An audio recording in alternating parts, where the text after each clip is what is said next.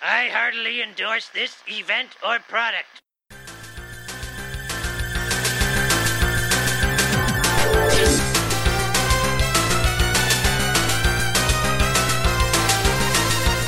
Ahoy, hoy, everybody, and welcome to Talk to the Audience, where this is always death. I am one of your hosts, Bob Mackey, the Osaka flu sufferer, who is here with me today. Hey, it's Henry Gilbert, happily misreporting on Chalmers and Skinner news. Oh, hooray. So if you're new to Talk to the Audience, this is our community podcast where we talk about news in the Simpsons world and in our world, and we talk about and respond to some of your questions and comments from the last round of episodes. And as part of our new schedule, this is now the last slot in the month for patrons and the first slot of the month for non-patrons in the Talking Simpsons feed. And because of our new schedule, I was allowed to be sick for 5 days in a row. It was horrible, and I just came out the other end, and I might sound a little off on this podcast, so I apologize if I'm a little stuffed up, but I spent the last 5 days in just a incubation period.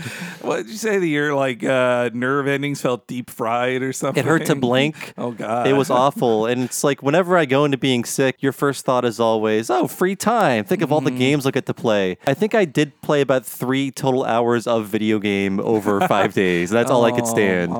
It was awful. It was just being in just awful and sore and tired, and yes, not recommended. And I got my goddamn flu shot this year. Oh, man. Well, hey, you put yourself in a flight tube and you went to Disneyland. It's you were true. asking for That's it. a petri dish. Towards the end of it, I was Googling coronavirus symptoms. I was getting that sad and desperate. Look, do I have it? They're putting it in our heads. It's the new bird flu. It's true. It's true. And all of them involve just a little dose, if not at least a little dose, of distrust of the Chinese. I threw out all the soy sauce in my fridge. It was your fault. It's really sad that it turns into I think the xenophobia specifically toward China is going to ramp up. This Russia stuff, it's old. China's the new and old thing to be afraid of now, foreign countries. Actually, so when I was at Disneyland right before that. So I went from 2 fun days at Disneyland to 5 days of being sick with the flu. And I went there with Nina Matsumoto, my girlfriend, who's Japanese, and she was just coming down from a flu, coming down from a cold. So she had a really bad cough. So I was like, that is our ticket to the front of any line. An Asian woman coughing at Disneyland? Yeah. Take advantage of xenophobia. Use it in your favor, is what I say. That's We didn't do that, by the way. No. She had a great tweet of the shot of Homer saying "Tough guarded." Yes. Hurrah. It was very. She couldn't barely talk, but she was feeling better. It just was the cough persisted. Yeah. But we tag teamed viruses, I guess. Jesus. We both had a fun Disney trip in February. That's true. It was a good time. I went at the start of February for our anniversary, me and Darren's, and we had a really good time. We hardcore did Disney in the second day. We had a 3-day pass. We did Disneyland hardcore the second day. First day was taking it easy at Disneyland Adventure, and the third day we really were just like, let's just ride like 3 rides and eat stuff and then go home. Like we didn't give ourselves the previous exhausting pressure of we have to make every day worth it and do every single thing because we spent all this money on a 3-day pass. That was my first Disneyland day. We did from 8 a.m. to midnight, so 16 hours. And then the next day, California Adventure was like, let's just chill out a bit. I mean, California Adventure is easy town. Like it's got 2 rides pretty much. Once again, I must recommend you see the Frozen live show. I saw it for the second time. I still haven't seen it. And Nina saw it for the first time. We both thoroughly enjoyed it. It makes the movie. It's like the movie should be an hour long. You don't need any of this crap. I enjoy the food. I enjoy the rides. I enjoy the overall theming. But I think I'm pretty light on attending actual shows at Disneyland. I'm there for the theater. Yeah, I guess I feel like at theater I can watch this anywhere. I can only ride Splash Mountain here. But Darren, he also is. He's a Splash Mountain hater of just like, he's like, if we're going to do it, we have to do it first thing in the morning or it's the last thing we do because I don't want to be wet all day. And I'm like, I understand that, but I love Splash Mountain. Listen, you can see Frozen anytime you want on Disney Plus, but you cannot see the masterful work behind the Olaf puppet whenever you want. That puppeteer is amazing, and that's the only reason I go. It makes me like that stupid character. I think I like Olaf. Oh, no. And it's the live show's fault because I like puppets. And I guess spoiler free, both of us really enjoyed the Rise of Resistance ride. Yes, yes. Me more than you, I think. I was dazzled by it. I don't want like improv in my rides. I don't want to have to play along. I just want to just buckle me in and I'll watch something or I'll go on a loop-de-loop or whatever. Not me. I have dreamed of living in the Star Wars world. Like my whole life has been leading to this, I would say. I told you this off the mic, and I say this because I used to be this sort of person, so I feel like I have the license to, joke around a bit. Mm-hmm. But there's a certain part of the ride where, the door opens, and spoilers, skip, ahead a minute if you don't want to know spoilers for Rise of the Resistance.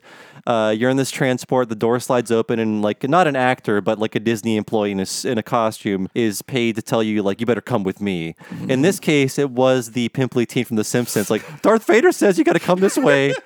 It was that character completely, and I was like, Disney, you spent like $200 million on this ride or something crazy like that. Hire actors. Put actors on this thing. Maybe it's union actors in Orlando. Who knows? But I felt bad for that kid. I'm like, how many Midwestern dads are like, oh, really now? Oh, you got to shoot me with a laser. Yeah. Ooh, yeah. I understand. Yes, but my person who did that was a woman doing a good job of acting. Good. Though. But none of this has anything to do with The Simpsons. No. But no, wait, it does because they're owned by Disney. There, we found a way to make it work.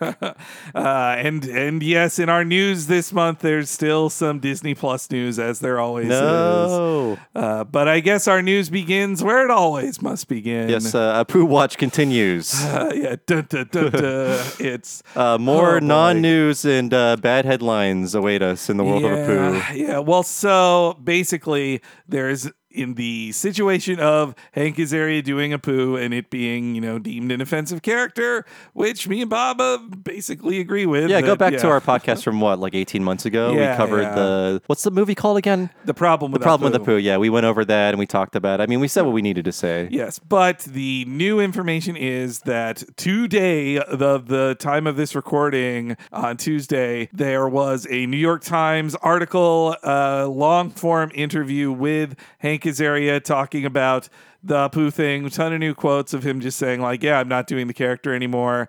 I was defensive at first, but I understand why people feel this way, and I don't want to do that. And he talked about how he talked to other, South Asian folks to get their insight on it, and they told him, like, yeah, no, it's been offensive. Like, and he says he's stepping back from the voice of Apu.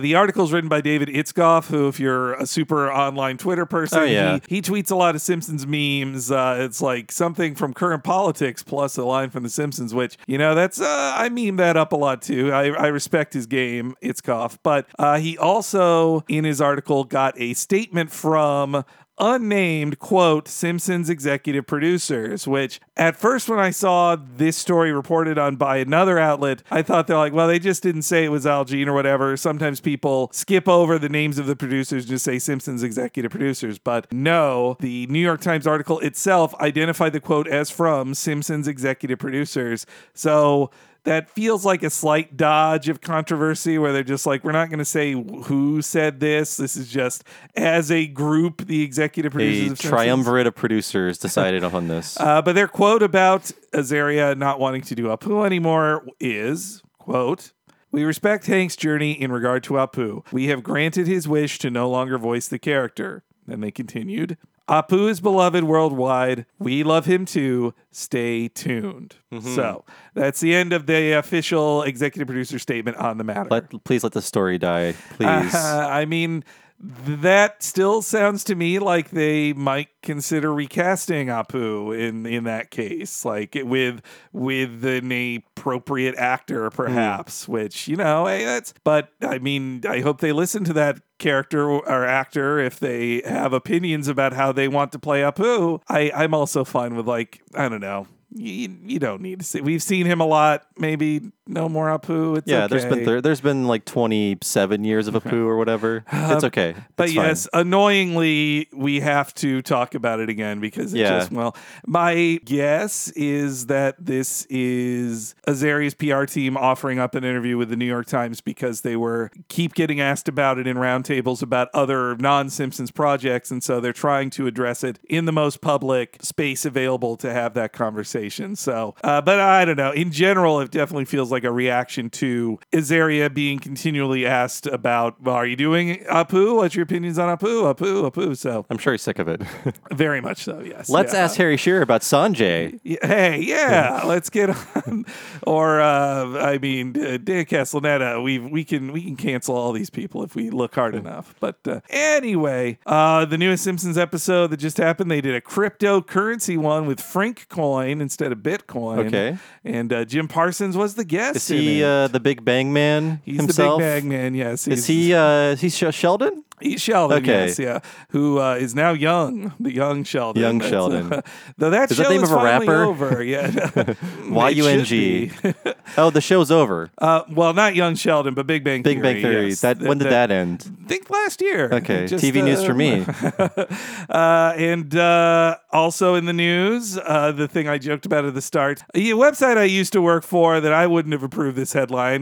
They did a post saying that The Simpsons is doing a steamed ham sequel, which is not the case and is actually a bunch of bullshit. But the short version is that Matt Selman at a roundtable somewhere said, we're doing a new Skinner and Chalmers focused episode. And somebody asked, like, oh, is this steamed ham stuff? And he said, well, there might be a reference in the background, but we're not just like redoing steamed hams or anything. So that's what Selman had to say. And it just annoyed me to see, based on nothing, that it was being reported as steamed hams coming back. I know Bill Oakley was making some comments too. Yeah, I mean the one tweet I saw, Bill Oakley, the author of Steamed Hams, tweet out. This is not a direct quote, but paraphrasing is like, oh yeah, good for them. You know, hey, he has no ill will towards the show, but he also says like that headline's wrong. It's not a sequel to Steamed Hams. So. Oh yeah, one thing that's not in the news that I just remembered upon sitting down to record this podcast is that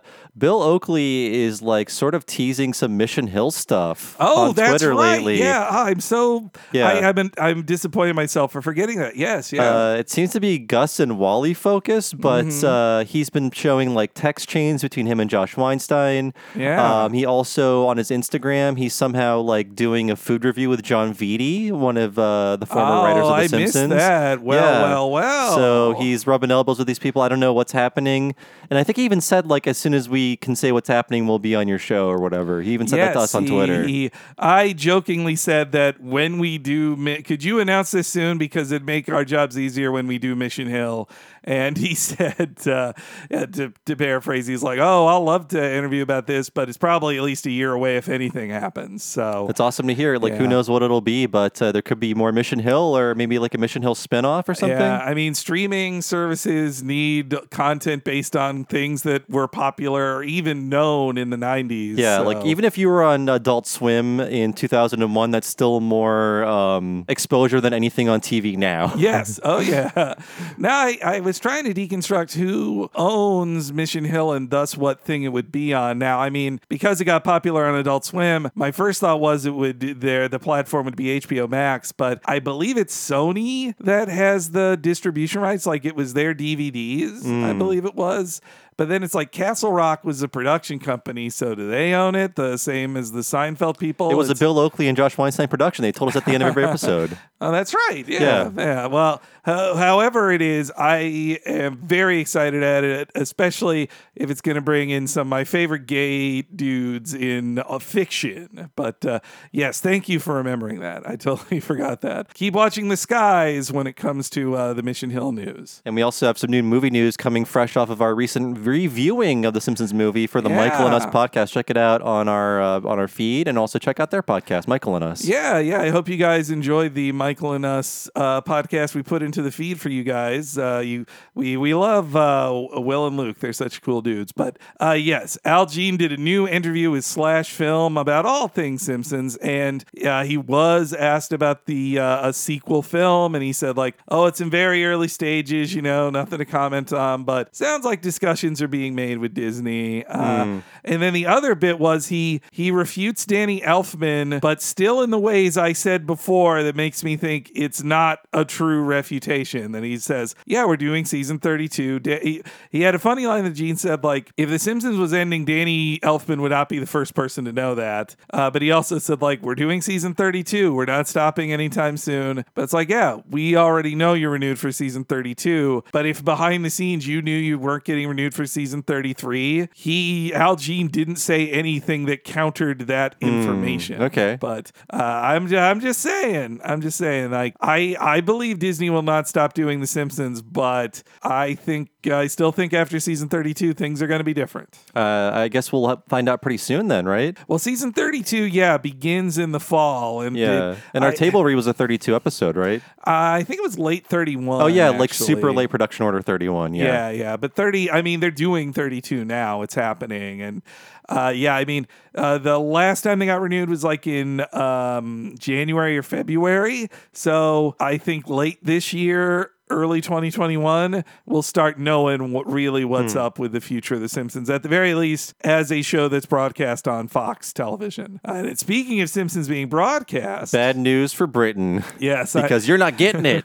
I'm sorry, British people, but we here, me and you, have been celebrating Disney Plus and just rubbing it in the noses of people all over the UK and lots of Europe. Disney Plus is about to arrive in the United Kingdom and many European countries on March 24th. But thanks to a bunch of old deals with Sky and Channel 4, there's no Simpsons at launch. The Simpsons will come later, but they don't have the streaming rights currently in that region. And so you get Disney Plus, you can finally watch that Mandalorian and have a lot of fun there, but no Simpsons. It'll probably have like a little Simpsons channel or whatever that will tell you like Sky has this now. Send hate tweets to them. Or at the very least, it'll say like, it'll come here on this date. Yeah, like how there's certain Star Wars things on Netflix and Disney Plus has the little like channel button for it. Yeah, but it'll just, if for some reason you wanted to watch the Solo film, it'll tell you can't until a certain date. Maybe when Disney Plus launches, we'll know the exact date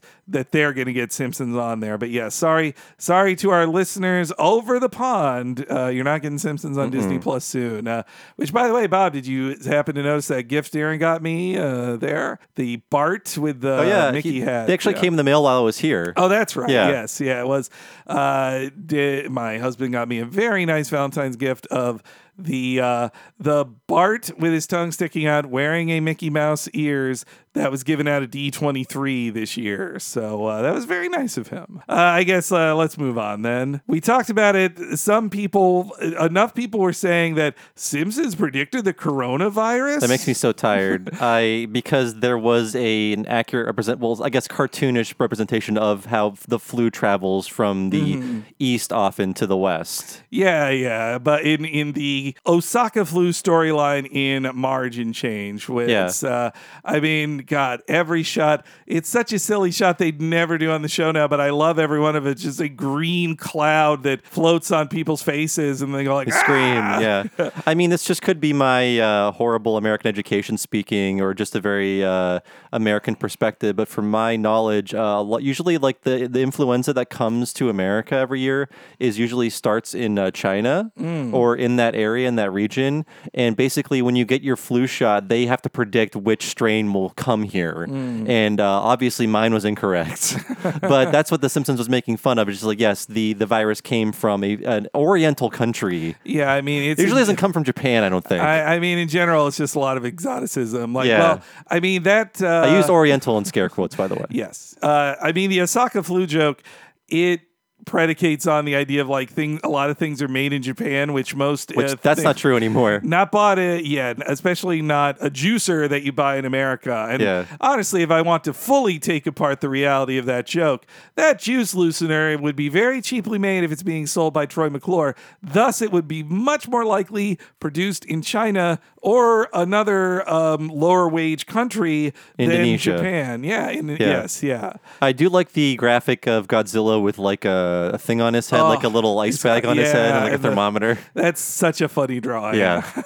This was getting spread around enough that there was a new Snopes article on fact checking if The Simpsons predicted the coronavirus. So, no, they did not. Why did Snopes need to weigh in on that? Snopes is busy, man. They got Snopes is one of the most visited websites on the internet, so they got to stay current, you know? Speaking of staying current, I got corrected by Josh Weinstein on the internet. I've got some problems with this, but please continue. Right. Well, so we hit an anniversary date of Brother from Another Series, the Sideshow Bob episode where David Hyde Pierce played Cecil.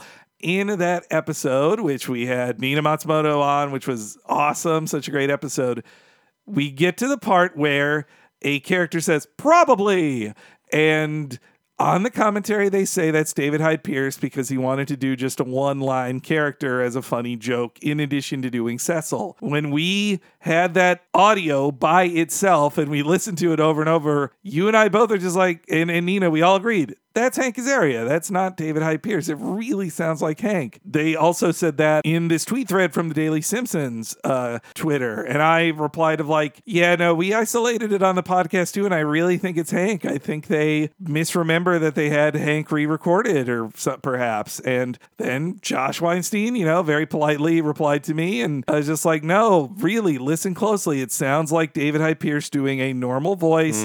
And it's really him. Though even he at the end said like, yeah, probably. I mean, if we ever run into Josh Weinstein again, we probably will. I want to sit him down with headphones and be like, you listen to this, sir. You tell me that's David Hyde Pierce, because I still feel like it's Hank Azaria, and I think it's an honest mistake where like the engineer had the wrong file, or in the mix the wrong probably was put in. Like maybe Hank did that as a temp track and they forgot to drop in the David Hyde Pierce probably, but that is 100% Hank Azaria. It's really sounds Josh like Weinstein is a liar.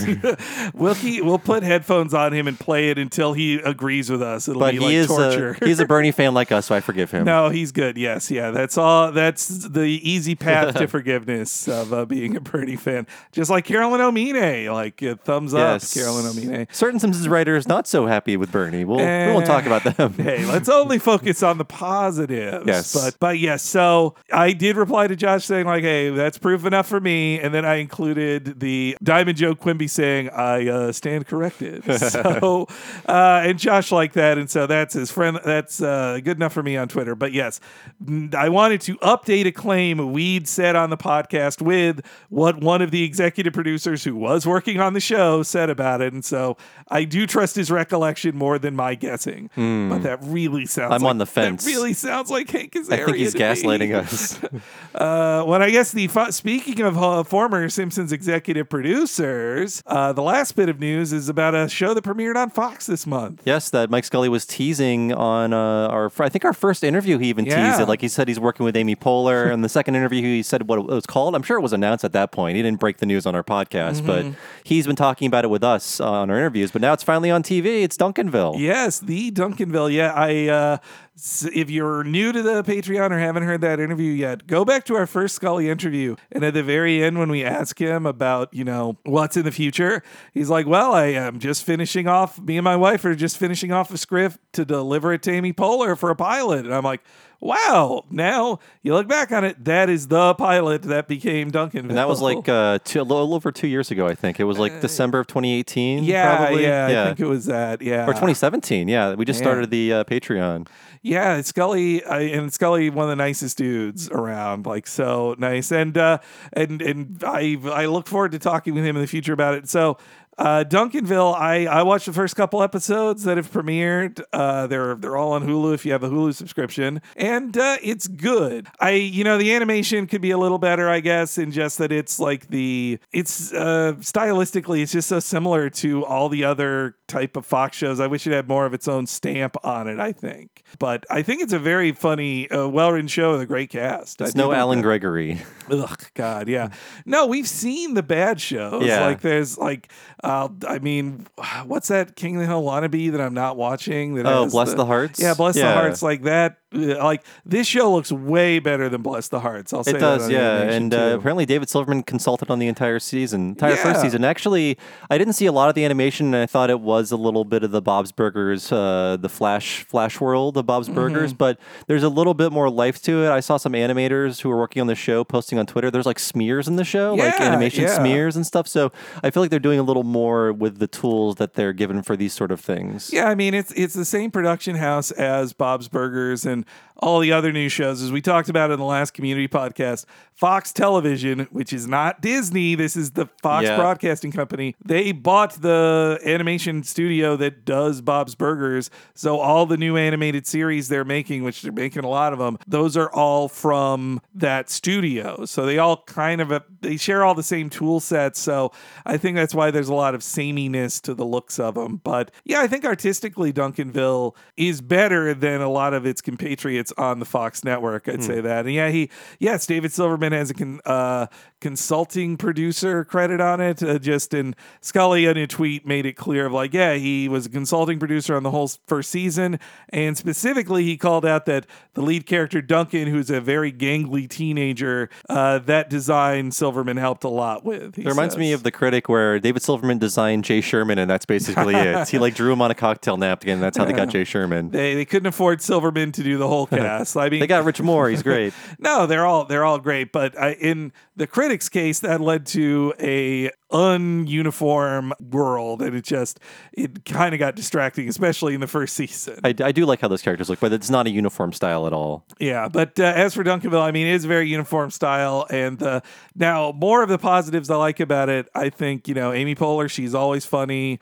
as is the rest of the voice cast. Betsy Sidaro. Oh, she's great. I love hearing her voice. And she's great. I mean, her character is just her. Like, they drew her if she was a teenager. That's true. And she was on Bob's Burgers for a bit, too. She probably still is, right? I would Betsy assume Sidaro, so, yeah. I mean, if you're a UCB improviser, you've been on Bob's Burgers at least 3 times, That's I have true. to assume.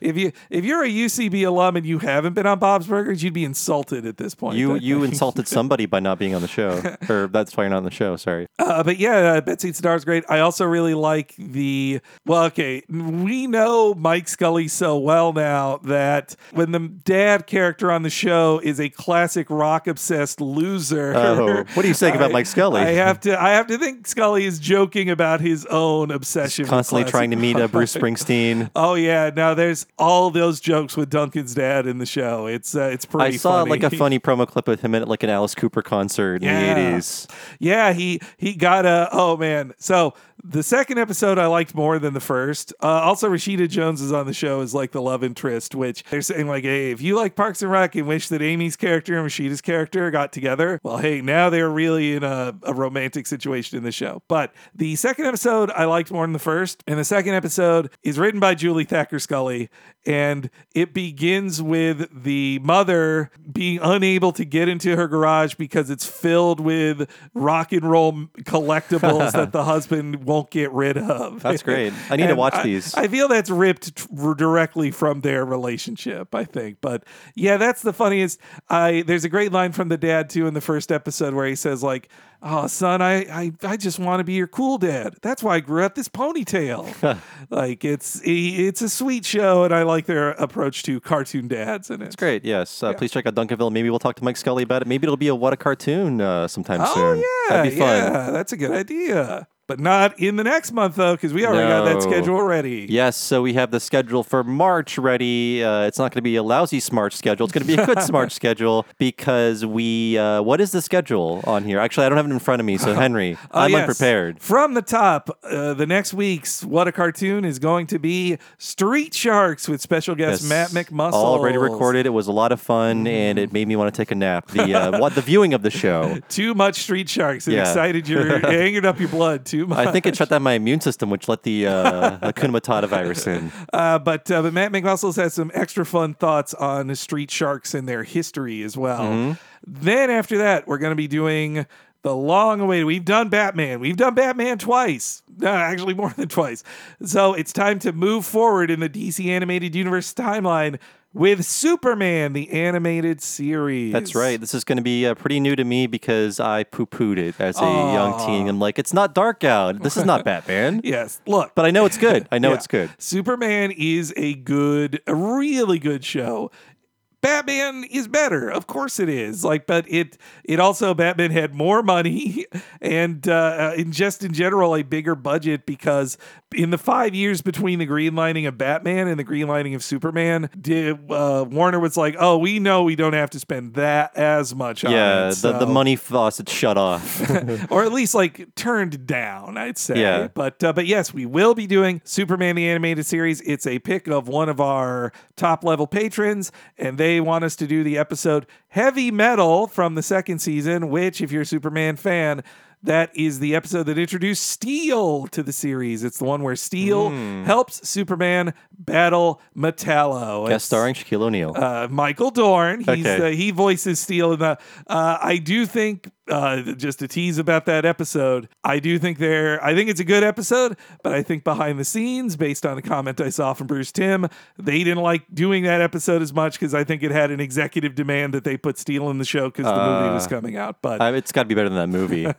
but it's a good episode. It's a good Okay. episode. And then after that, we have my choice. So as we established at the beginning of the year, we are revisiting a series we've already done on What a Cartoon. And so we didn't technically do this series yet, but we did the movie. So for the third week of March, we're going to be doing the Tiny Toon Adventures episode, The Return of Bat Duck, which is actually an episode of the Plucky Duck Show, but it doesn't matter because it's the only original episode produced for that quote-unquote spinoff that was folded back into reruns of Tiny Toon. So there you have it. I'm out of breath. I think that might be the best episode of Tiny Toon Adventures. It's all Plucky and Yep. it's all TMS animation, and there's an amazing cartoon version of Tim Burton in the movie. Oh, God, And it was for all the little weird kids who were totally tuned into Hollywood gossip in the 90s, the early 90s, like me. Oh, God, we were all waiting for Batman Returns to come out, and so here's a bunch of jokes about the making of it. I think I'm looking forward to doing it, and we'll also be able to talk about the exit of Charlie Adler, because I think it's the first Charlie Adler free episode. This could be the John Kassir Crypt Keeper guy taking over for the voice. The real Crypt Keeper, as we've covered before. Yeah. And then after that, another patron pick. We're going to be doing the cutting-edge Canadian CGI animated series Reboot. You had to stifle a laugh. It was cutting edge. Yes. at the Hey, time. I watch it. I'm like, I can't believe this is happening. I mean, there were tons of ugly-ass CGI shows, but they didn't have good writing and acting like Reboot did. And so we'll finally be touching on Reboot, and the episode Firewall is the one we'll be doing. So look forward to that. I'm looking forward to, if only to hear Tony J's wonderful I love voice. it. We heard a bit of it on Mighty Max. And the last week, of course, will be a preview of our What a Cartoon movie for that month. Yes. And we do have the topic. It's going to be movies based on TV shows we've covered on What a Cartoon. So some of these, I think two of them are returning picks. So we have the SpongeBob SquarePants movie, Wacko's Wish, the Animaniacs movie, the Daria TV movie. The first one, Is It Fall Yet? And then we also have Wallace and Gromit, Curse of the Were-Rabbit for the fourth pick. And that poll will be up soon. So that will determine the What a Cartoon movie and also the preview for that month, for that final week. That is right. You know, Wallace and Gromit, they've been a contender several times, but they just can't get to it.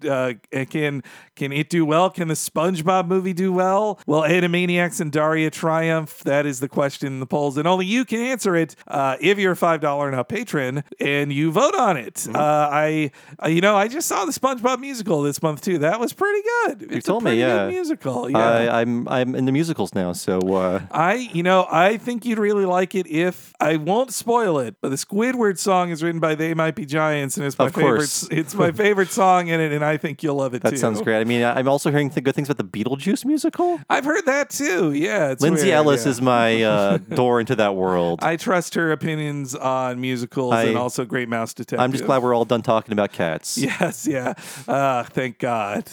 Our long national nightmare is over. And also coming up soon, we have a mini-series, our first of two for 2020 for $5 and up patrons. And there will be a vote on that, as there always is. Yes. So we have the returning contender, the King of the Hill of our mini-series, King of the Hill, Season 2, Part 1. That would be, I believe, 11 episodes of King of the Hill, Yes. Talking of the Hill, rather. Yes, just like we did with Talking Futurama for the second season.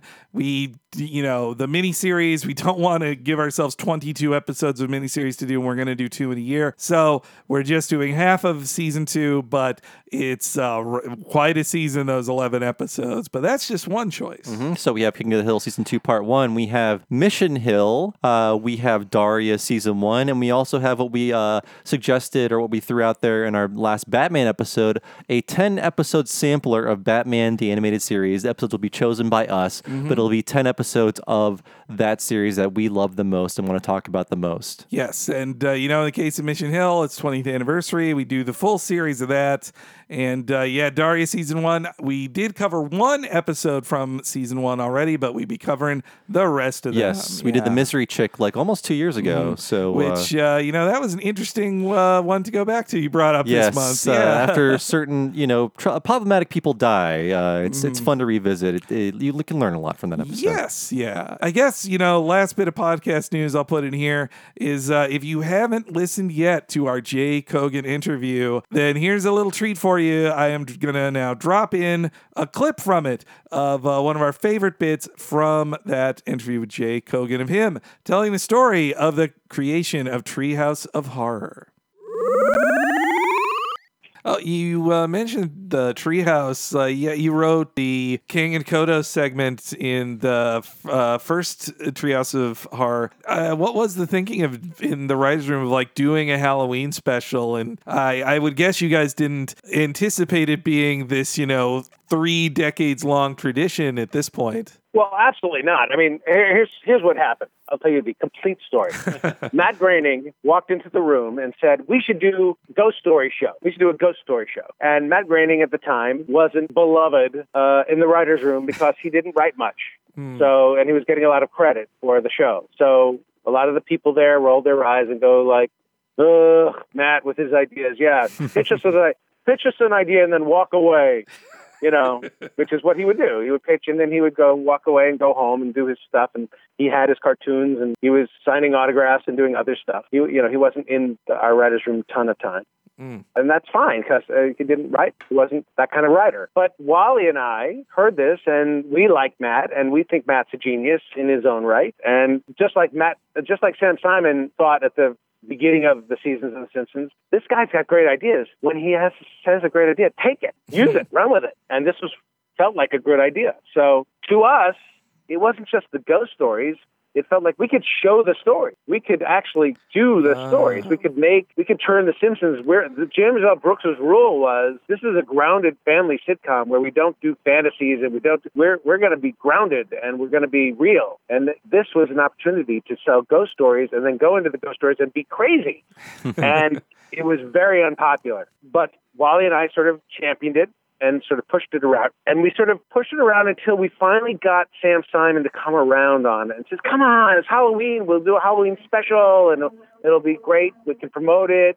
And then when Sam finally hit on the idea of doing The Raven, he wanted to just do The Raven, the Edgar Allan Poe story. He says, well, if I could do The Raven, then that would be fun for me, because he always liked The Raven. I said, yeah, The Raven. Everybody loves The Raven.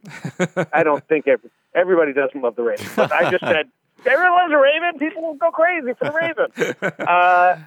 And then he let us do it. So then we had segments of, we got to do our Halloween episodes. And that was so much fun. And we got to do our Kang and Kodos, and then there was The Raven, and I think there was maybe I forget the Haunted House, like Poltergeist, I think was the other one that John Swartzwelder wrote. And it was so much fun, and it was so successful and so popular, they said, well, do it again next year. And then it became tradition from that point on. But it took a while, because it really was a change of pace from what we normally would do. And it took a lot of people to convince people that it was okay to do this, that we weren't ruining the tone of the show, that there were two fears. One was that we were turning the show back into a cartoon and making it stupid. The other actual fear was we were going to scare the shit out of kids.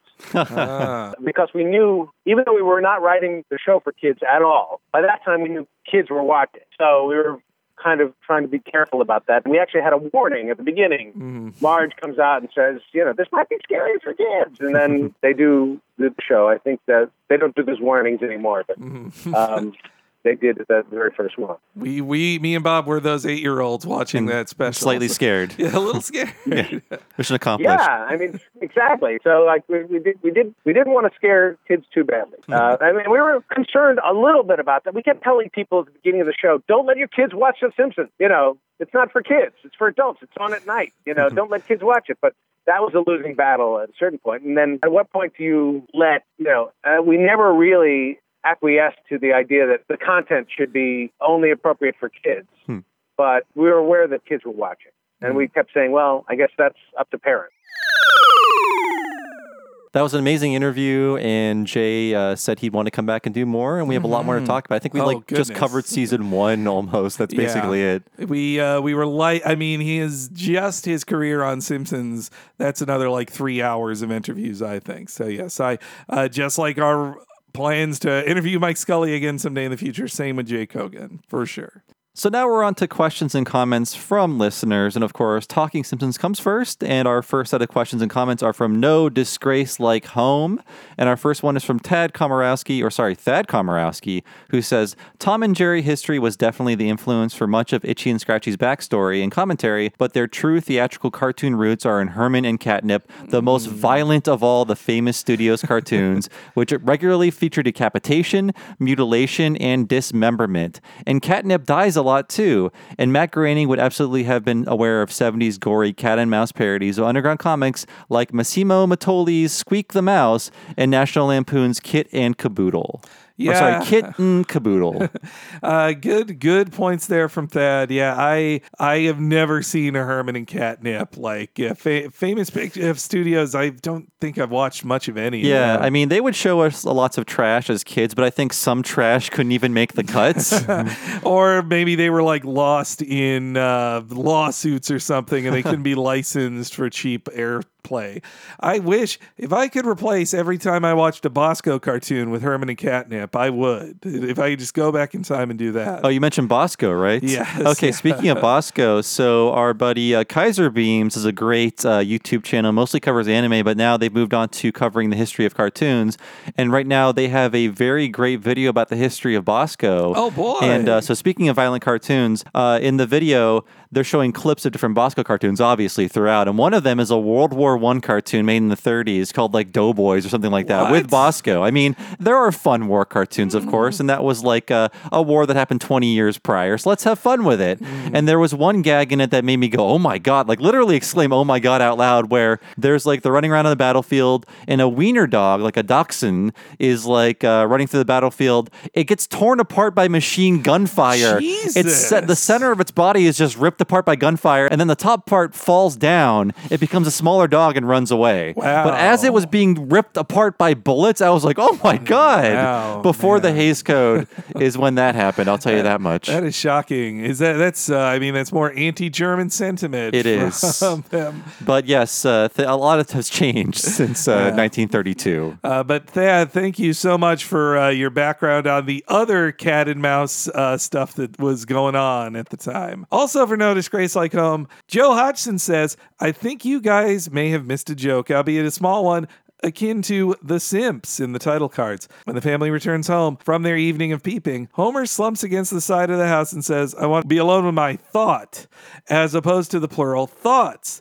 It's an early Homer is dumb and simple joke that obviously would become much more prevalent in later seasons. Like Henry, I like to think Homer has gotten dumber over the years due to all of the blunt force trauma he's had to endure to his noggin. I think that's one of the things the writers learn, where if you want want to make the distinction between thought and thoughts, you need to hit it hard in an unnatural way, which is why that joke is just sort of fuzzy. It's not as obvious as it could be. So I think they learned based on the delivery, like, oh, maybe that kind of a pun or joke won't work. Yeah, it's when you see it on a script page, right there, easy to see. And it's not like, Dan underperformed it, but it's just when it all adds up together, line reading, animation, sound mixing, you just hear it as I want to be alone with my thoughts because that's the normal way to put it. Yeah, and I think in exploring season 1, we are noticing like, oh, that was a joke. It just was not communicated in the way that you would see a future Simpsons joke communicated, like a little too subtle or underplayed, or in this case, just the articulation wasn't there. For the whole first season, it's learning the levels to play at, and I think by season 2, they had it much more figured out. So up next, we have Bart the General, and Eric says, the slapping scene was based on real-life incidents involving Patton and 2 soldiers in separate incidents during the Sicily campaign. The soldiers were classified with quote-unquote battle fatigue, which Patton thought was cowardice, so he slapped them and ordered them back to the front line. Patton was eventually reprimanded by Eisenhower for this and made to apologize. So yes, battle fatigue. I think we call it something different now. Oh, yes. Yeah, not like... Ninja Turtles would joke about shell shock, but that was like another form of PTSD. It was just a pun about their turtle Shell shells. shock. Yeah. That makes the speech that Abe gives even funnier that it's based on a real thing where he's just like, Patton could do all of those things. I could send him off to die in some godforsaken rock. But what you can't do is slap him. And you need to apologize to these people who you can kill whenever you want in any way. It's all about civility. It's totally civility politics. Yes, you need to follow the war rules. So Justin Brown has the next comment on Bart the General. This one made me a little sad. My grandpa is a World War II vet, but he never spoke about his service. It wasn't until after he passed that I looked up his service records and found out that he passed as white to join a fighting corps, while most black service members were engineers or other non-frontline fighters. He reminded me a lot of Abe in this episode and the Flying Hellfish episode, the only times Abe was truly competent.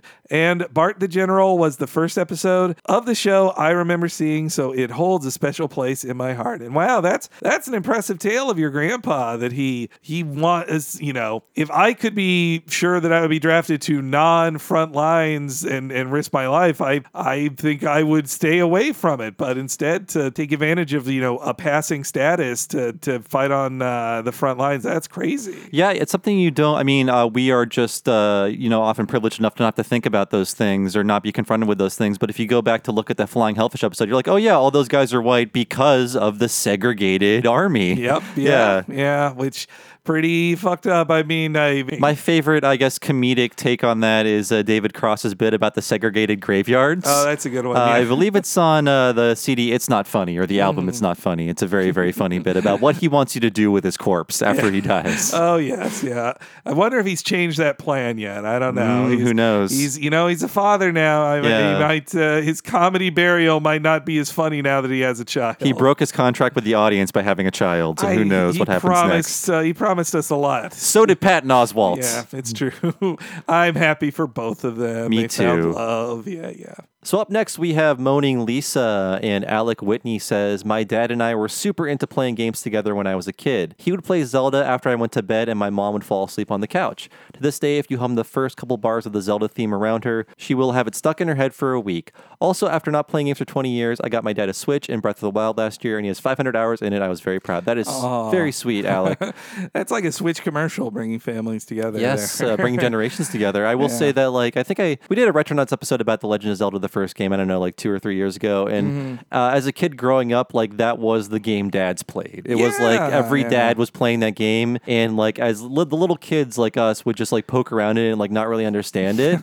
But the dads were getting out the maps and reading the books and everything. So that was the dad game. Dr. Mario was the mom game. At that time. That's so gendered, Bob. But no. Hey, they chose it.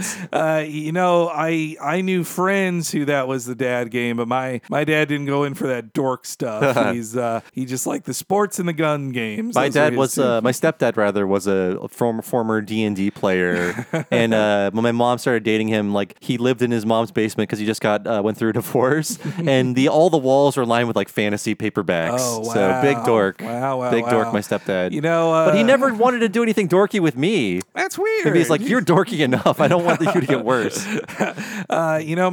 My dad did reveal he had I think a dork summer or whatever. Where Summer of dork. Well, where he read all the Tolkien books, but then he turned on it, I think, and went more into. That's when he became a sports. cop. Oh yes. Yeah. Also on Moaning Lisa, John Harrison said, "I have to admit, I sympathize with Mr. Largo's attitude in this episode. He mentions that the recital is next week, so his future employment could be at stake. It doesn't make his response right, but I understand. I have worked jobs where 90% of my performance evaluation was based on my performance in the open class where parents come in and watch. So yeah, you know what? That's a good point about how tough it is to be Largo. That he won't be judged on Lisa's ability to empathize with the poor. It's their ability to play music. It's true, but I will say, the intent with the character is you're not supposed to sympathize with him. It's Yes. based on someone Matt Groening despised. So Yeah, that's true. Yeah, I mean, as an adult, you can see that he's in a bad situation too now, while Yeah. still being like, no, this is very repressive to do to children.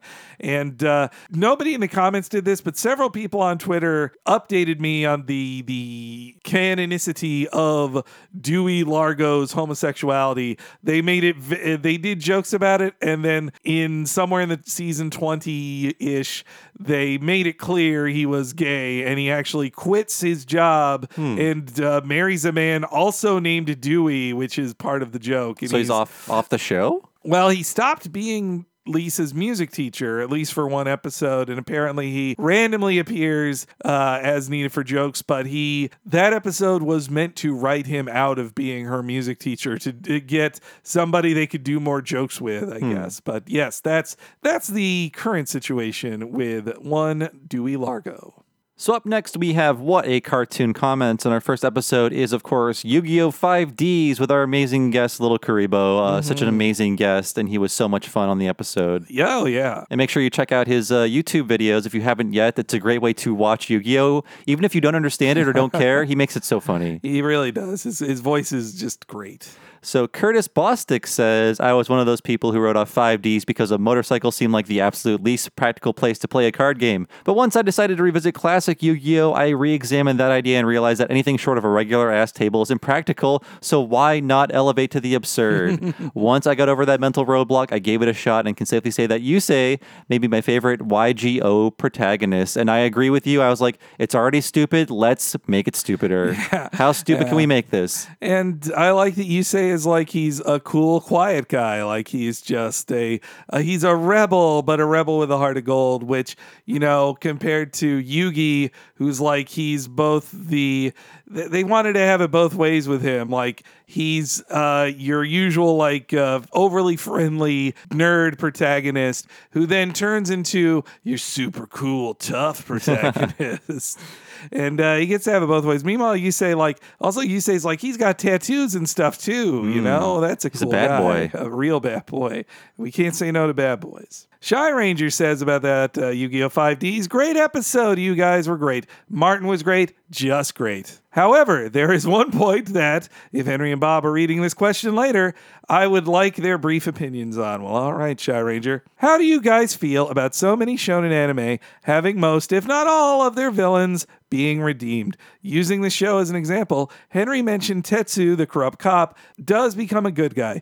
Do you think that is a good message for inspiring that awful people can be turned to good? Or do you think that it's a negative, wishy-washy message implying, see, this corrupt cop wasn't bad after all? Redemption in escapism is something I've been struggling with myself, especially in today's times. Interesting. I feel that we often want an idealized narrative in fiction, one where the things we want to happen do happen, and I think the redemption of someone awful is a button you can push to make people feel good. Unfortunately, that kind of never pans out in the real world.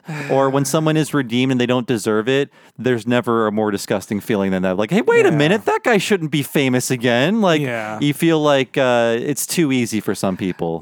Yeah, and I mean, unfortunately, there's like no redemption quotient that you can just point at, like, I did enough of X to be redeemed. Yeah. I mean, look, in a less cynical space for me, I would love it if more people did, go through redemptions arcs like characters do and say JoJo's Bizarre Adventure or Yu-Gi-Oh. I think it's a hopeful message to give kids that someone who's evil could learn their lesson.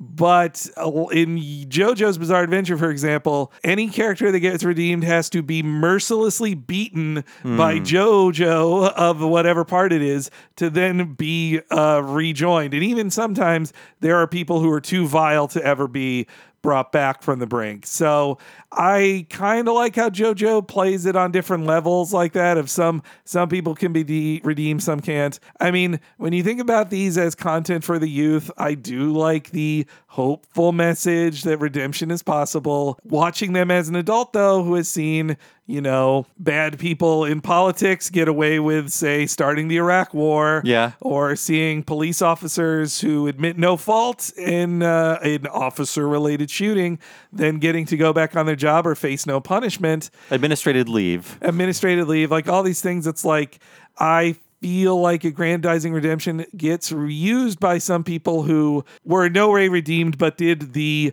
surface level act of redemption and then are expected to be fully redeemed. Yeah. I think it's important to recognize where it's like, this is a feel-good trope that does not always pan out in real life, and when it does, we have to be very careful about it.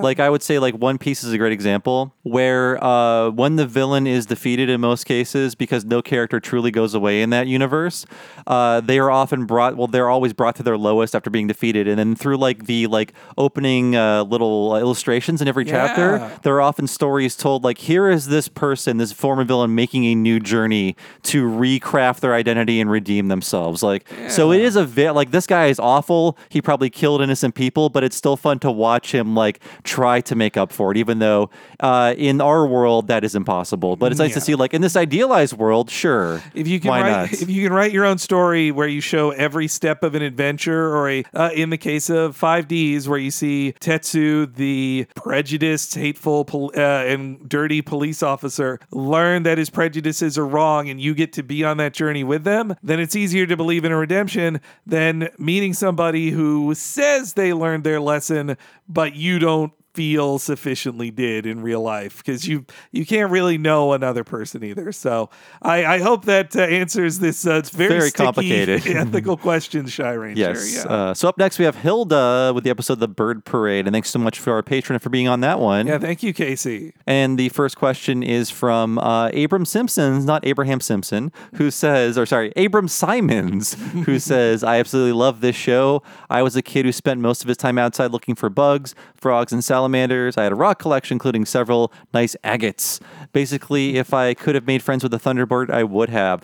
Plus, the bright color palette and dry Britishness made it a delightful show that wasn't too treacly. Also, I'm with Bob against bird violence as well. They're so great, but they get a surprising amount of hate, despite how intelligent and wonderful they are. Yeah, I hope this show taught kids that, no, don't throw rocks at birds. They're living things and they're nice. Like, it's not a fun game to play, But yeah, I'm hoping in general the show's environmental and just, nice naturalistic feel kind of spreads to children of today and teaches them some lessons. Me too. And I should add, so after we recorded the episode, I talked to my partner Nina Matsumoto, who actually did the comic Sparks. The new one is coming out in August. It's a great graphic novel for kids. I enjoyed it. But she told me, like, oh yeah, I remember telling you, Bob, that Hilda was a big inspiration to me in doing Sparks, because sitting down to make Sparks, she's like, what works? Like, what looks good in this genre? And she was drawn to Hilda. She loved how the colors looked, how the characters looked, so that was a big inspiration for her. That's awesome. And she loves Hilda, the comic. We should have brought her on as well. Like, and it's animated in her town. That's shocking. At the Hilda factory. Also on Hilda, we got a comment from Peanut B Crunch, who says, A while back, at Cherry Ray on Twitter put forward the idea that Hilda is on the autism spectrum. Consider 1, she tends to not socialize well with people. 2, she has trouble getting around until she's taught about how things look. 3, she tends to fixate on nature/magical interests, example rocks. 4, she has a strong sense of justice, feeling deeply for the other creatures, friends, and not having patience for mean kids. There are other examples, I'm sure, but I thought she made a very good case. As someone on the spectrum, Asperger's, myself, I am very on board with this interpretation, and I would love it if the show/comics ever did make this official. Autism being the often misunderstood condition it is, we can use all the positive representation we can get. And from what I know of the autism spectrum, that is a compelling argument that she is meant to represent that too. Yeah, it is good to see representation in a way that's not just there to make ableist jokes, because there have been characters on the spectrum in television shows and movies in the past 10 or 15 years, because now we recognize Asperger's and autism more. But I feel like, let's say, characters like Abed, who is a lovable character from Community, often the butt of a joke. Often he's lovable, and aren't these people weird? What a weirdo. I feel like it was punching down. I think some of my favorite Abed jokes were when he attacked ideas of what people think people on the spectrum are like. There were pro messages on that side, but often I think they was having your cake and eating it too. Oh, for sure. With that character. But with things like Hilda, if you want to view that character in that light, and also there's a character on Craig of the Creek who's very much a part of that world, the sister, right? Yeah, Jessica definitely. Also, the argument can be made she's on the spectrum. I don't believe they've made that official either within the show itself. I think the shows are more sympathetic towards those characters in general. No, I think I've heard the same about the character of Peridot in Steven Universe, that she likes things very orderly, and she has a lot of trouble, at first interacting with new people. These are things that, a lot of people can identify with too. I said it in the show, a lot of this stuff seemed familiar to me that Hilda goes through in it as well. But I think it sounds especially recognizable to folks identifiably on the spectrum. And I hope that kind of portrayal helps, kids feel more comfortable with neuroatypical situations like that. Me too. And up next, we have Goof Troop, and Eve of the Stars says, I watched this episode in the pollution episode that Henry mentioned before listening to this podcast. Glad I'm not the only one that didn't like that one. It was dumb, like the factory is literally just a pollution factory. It also ends with Goofy becoming mayor, which I'm assuming never comes up again in the series. I forgot that mayor bit. That was strange. It's always weird. It always left me with existential dilemma or dread when a show like this would end with a continuity change, knowing no, this can't be retained. I've seen all the reruns. Am I to take this as the last episode and it ends with Goofy as the mayor? Giant changes like that would bug me as well. Yeah. They really should have pinned out, we talked about it on the series, but there are some weird sci-fi episodes and weird fantasy episodes where just figure out your reality, guys. There weren't too many of those, but when I was as a kid, I was that's stupid. I mean, again, when you need 65 scripts in 9 months, 78. Sorry. When you need that many, you don't question the series Bible too often. Sure, I guess Goofy has a dragon in this one. Who cares? Let's move on. We did dragons on DuckTales. What's the difference? Yeah. Also on Goof Troop, Thad Komorowski again. He replies, Pete was actually a bear when he first appeared in the silent Disney Alice comedies, but when he became Mickey's mortal enemy, he was indeed clearly a cat, because cats hate mice, remember? You wouldn't believe how much Toontown turns up as a mandated locale from corporate. Back in the mid-2000s, they were trying to push that as Mickey's hometown in the U.S. localized comic books, disregarding decades of established continuity that Mickey lived in Mouseton, a neighboring city to Donald's Duckburg. But some editors put their feet down and refused, to everyone's benefit. I didn't know there was this battle between Mouseton versus Toontown. That's very strange. I was just in Disneyland, as we pointed out earlier. Obviously, for the first time after I did all that bonkers research. Oh, yes. Yeah. And I was walking through it, like explaining to Nina, like they were building this as they lost Roger Rabbit. This is all meaningless. Like this is all to just like bolster the presence of Roger Rabbit, and he was just dead by the time this opened in 1993. It's crazy. I should have. I didn't even set foot in Toontown. I was like, why? I don't want to walk everywhere here, and Toontown's a waste of my time. It's still fun to look at. It's fun to see like they had the biggest plans for this. Yeah. This was their future. This was going to be the home of their future star. Yeah. But he had like I'd say like 3 years of life. If that. Yeah. Yeah. And it's so underserved, and it's just a waste of space. Like I like the Gadget Go coaster. I'd still bulldoze the whole thing and start over Jesus. new. Like that's what I do with Toontown. Roger Rabbit ride sucks, but I still ride it. I can see how insistent they are. It's funny though. They're like, well, yes, from a Disney corporate standpoint, if you go to Disneyland's Toontown, Mickey's house is there, so you need to tell kids that's where Mickey lives. That's where Goofy lives. His house is there. But, in the reality of the Disney comic book world, which seems to be its own universe, then just respect Mouseton versus Duckburg, which, by the way, I've been watching on Disney Plus a ton of the DuckTales show. Finally, cool. I'm catching up. It's a really good show. Also, Toontown is the only place with a Disney afternoon themed ride in all of like any That's Disney true. park. So, That's true. there's one picture of Gadget way in the back, but she's there. If they bring the Bonkers costume out again for one night, I will buy a plane ticket. Oh, me too. To Long Beach that day. That's worth all the pictures. Yes. So moving on to our movie for this month, The Great Mouse Detective. And Kaiser Beam says he's talking about Dave Mickner, one of the directors of this movie. First, while his Tom and Jerry Kids credits are listed last on his IMDb, I've seen some people say that Dave Mickner's last true credit was being animation director on Hanna-Barbera's last independent feature film, Once Upon a Forest. He's credited for helping pin down the entire look of that film, and you can see why. It looks like a Disney movie on a modest budget, from the backgrounds to the way the characters animate. It's a very fascinating and, in my opinion, underrated movie that also traumatized me as a kid, like Great Mouse Detective did. Second, it was confirmed in a Disney Adventures comic from the mid-2000s that Fidget survived his fall. Wow, they waited a long time to confirm that. So not only that, but he also made a heel face turn. I don't think I found full scans of that comic, but what little I have found reads like, what if Great Mouse Detective got its own Disney afternoon show? Sure. And finally, yes, the Miss Kitty scene was just one of the many scenes of my childhood that made me furry. But she wasn't the first. That credit goes to Maid Marian in Disney's Robin Hood. And I guess they chose to show what happened to Fidget in the comics because they own that character. Oh yeah, he's an original invented for them. But yeah, that's I mean, it sounds like he went through what happened to Iago, and most of the friendly comic characters that you're still going to sell toys of, even if they're evil. Though not that Fidget got very merchandised at all. But that's interesting that some cartoonist for Disney Adventure was like, could I just do Great Mouse Detective, please? The society demanded an answer to what happened to Fidget.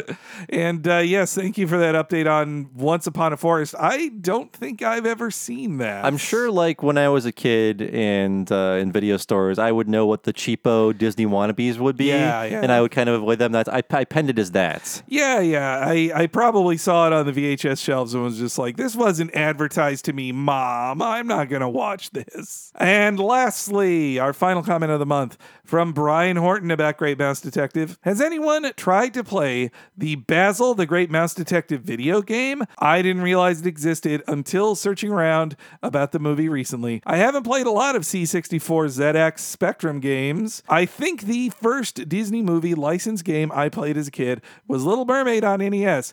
Anyway, here's a long play to the game if anyone's curious, and he links to it in his I'm reply. checking it out now, and I run a retro gaming podcast by the Retronauts, in case you don't know, and I would never play this game. I mean, all I needed to see was that it was on the ZX Spectrum, and I knew I wasn't going to play that shit. It looks like a bad platformer made for people who are not me. So I pity all you C64 ZX people that you didn't have a proper Nintendo Entertainment System with good games on it. I'm so sorry for you. But Brian Horton continues, sorry. I really like the moment in the scene where Ratigan is enraged at being called a rat and his thugs start reassuring him that he is a mouse. The voice of Bill the Lizard changes. He he slips into what is pretty much a full Mickey Mouse voice to say, "Yeah, a big mouse," nervously. Wayne Allwine, then the current voice of Mickey Mouse, is credited as one of the thug guards. I'm guessing he was Bill. Not sure if it was intentional, but it made me laugh.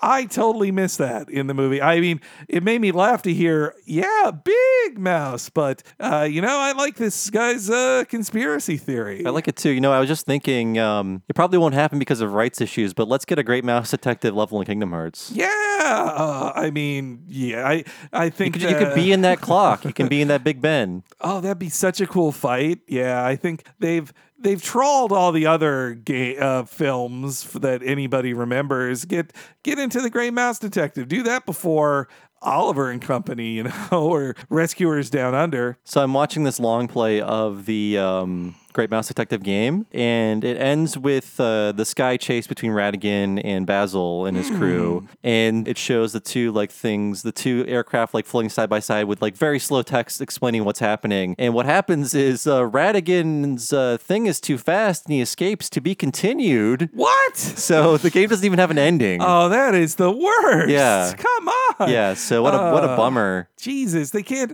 even kill him, or that's terrible. They could draw they had enough memory to draw two little flying things, but not a gif of Ratigan falling. Oh boy. I mean, obviously they couldn't do the inside of Big Ben. That was going to be way too much work for a C64, but not going to happen. Jesus, man, I'd be so disappointed if I had been a kid playing that. Fortunately, I had the good system, the Nintendo Entertainment System, that never had bad games on it. Never, never, never. So thanks again to everyone for listening to another episode of Talk to the Audience. And once again, apologies if I sound a little stuffed up, but thank you so much for supporting the show, because if I had been sick for 5 days anywhere else, I would have just used all my sick days for the year. and been judged heavily by written your up. bosses. Yeah, how sick are you really? How dare you? Or you'd have just miserably worked for 2 of those days. And got everyone else sick. Yeah. Spread the virus around. But yes, because of everyone out there, I was able to stay safely in my apartment, just in a heap on the couch and healing. But I'm finally feeling better enough to podcast. So thank you so much for all of your support and for listening to another episode of Talk to the Audience. And we will see you again next month for another community podcast. Thanks a lot, and see you then.